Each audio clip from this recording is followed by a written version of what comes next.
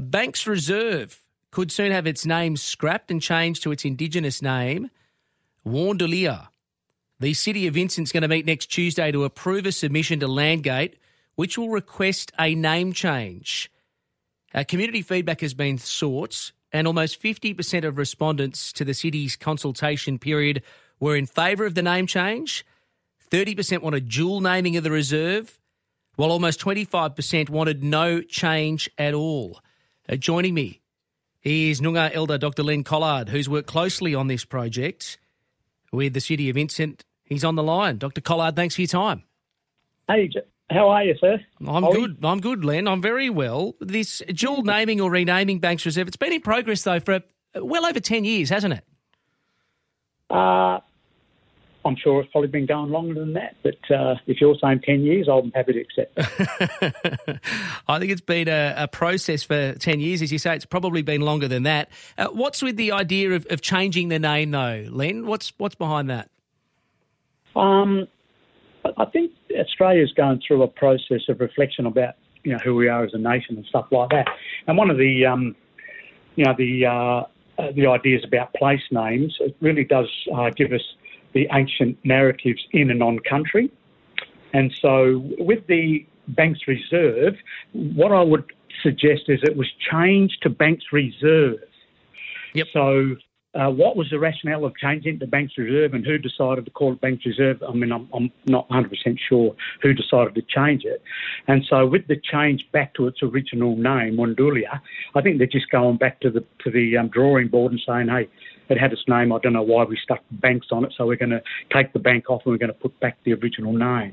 It's 3.5 hectares on the Swan River foreshore in Mount Lawley, bounded by Joel Terrace, the old East Perth Power Station, the Tony de Sereni wetlands.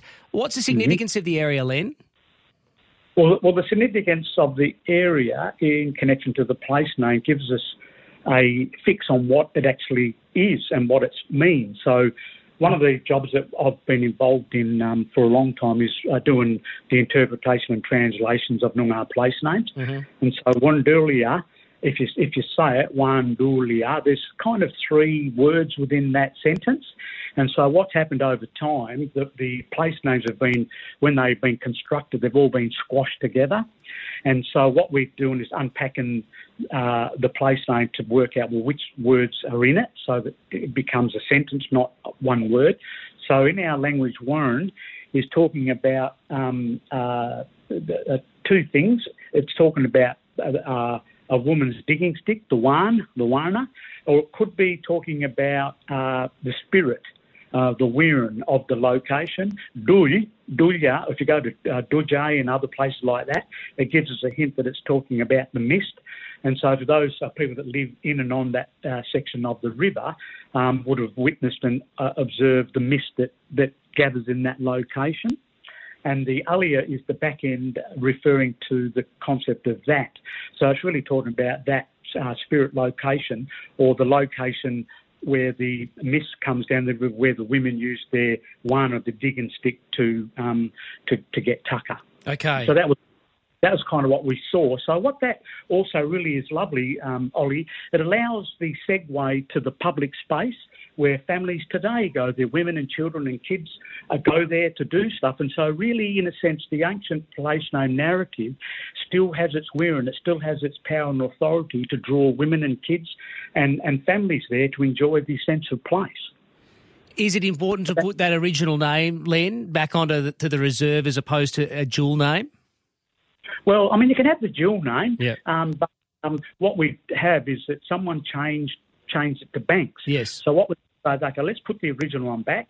If you want to have dual name, stick the word Banks on it and try and let's clarify for the public that utilises spot, what is the relation to the Banks? Is it a person? Was it that fellow floating around with Jimmy Cook? Or who was it? And what relevance has the bank got to do with the sense of place now? Or is it just the bank of the river? So that we get clear clarity for the public. The public are funding this. The public ought to know the ins and outs of the location and why, what for, how, when, and what's the relevance. Yeah, the community feedback saying that the renaming received 154 responses, yes, dual naming 62, no change 55. So there's obviously community support to rename it. Your personal view on these sort of matters, Len, is to rename these areas or to have dual names? Do you think that one option's better than the other? Well, I think we've got to give a voice to the people. Everyone's got to have a chance to have their say, and in this case, there's fairly solid detail for everybody. Unlike some other voice conversations where the voice seemed to be a bit ambiguous about what people are saying. But on this occasion, the council's done the right thing. They've reached out to the public, to the ratepayers, and said, "What do you think about this?" And it's pretty clear that there's a bit of a mixed bag, but the majority of people are saying, "Let's reinstate the place name." I'm not one of those diplomats. I'm happy to sit on the fence, but being a bit subjective as a Noongar, saying, "Well, let's put the Noongar one there. Let's do the interpretation, and let's also investigate what is the relevance of banks. What's it all about, so that the public understand it." So if they were just talking about the river, okay, we get that there's a riverbank there, so what more can we add value around the riverbank? Well, you tell me. And then if you want to put it into some public discourse, put a signage up, bunging on the Vincent City Council's website to tell us about why they call it bank. Let's go. Yeah, some of those responses in favour saying, I think it's inclusive, it's respectful, I like the meaning of the Noongar name. Somebody else saying we should accept the invitation to walk hand in hand with the oldest people in the world. Others who don't want it changed say people should take note of the voice referendum results. Changing the name of a park to a traditional name is pure tokenism. It doesn't help anyone. Instead, they should be allocating more funding to actually help the local Indigenous community. Can it be seen as tokenistic, Len, or how does this help? How does a change of the name help? I think my immediate response would be to Olive. I just say prove it. Prove that it's a token. Prove that it doesn't help anybody. Where's the evidence to back up your claim that what you're saying? I mean, we live in a society where people are allowed to have your opinion, but the opinion needs to have some solid, valid basis to what you're saying. Just because you say it doesn't prove or do anything, prove it. Tell me where it doesn't do anything. And already it's stimulated solid conversation. It's already stimulated good public dialogue, and people are expressing their views and their thoughts and their feelings, which is a good thing for our society. Do you reckon it'll be rubber stamped next week by council? Well, I don't sit on the council, but I'm assuming that the council that represent the taxpayers in that vicinity, and their job is to make decisions on behalf of the ratepayers. And hence, whoever those good people sitting at the table, I'm sure that they will bring forward the decision that the community in their jurisdiction wants. Len Collard, thanks for your time today. Too lovely, Ollie. Keep up the good work, and hope we'll catch up in our yarn next time. That is Dr. Len Collard, Whadjuk Noongar elder and a professor at UWA's School of Indigenous Studies. That decision to be made next Tuesday night at the City of Vincent.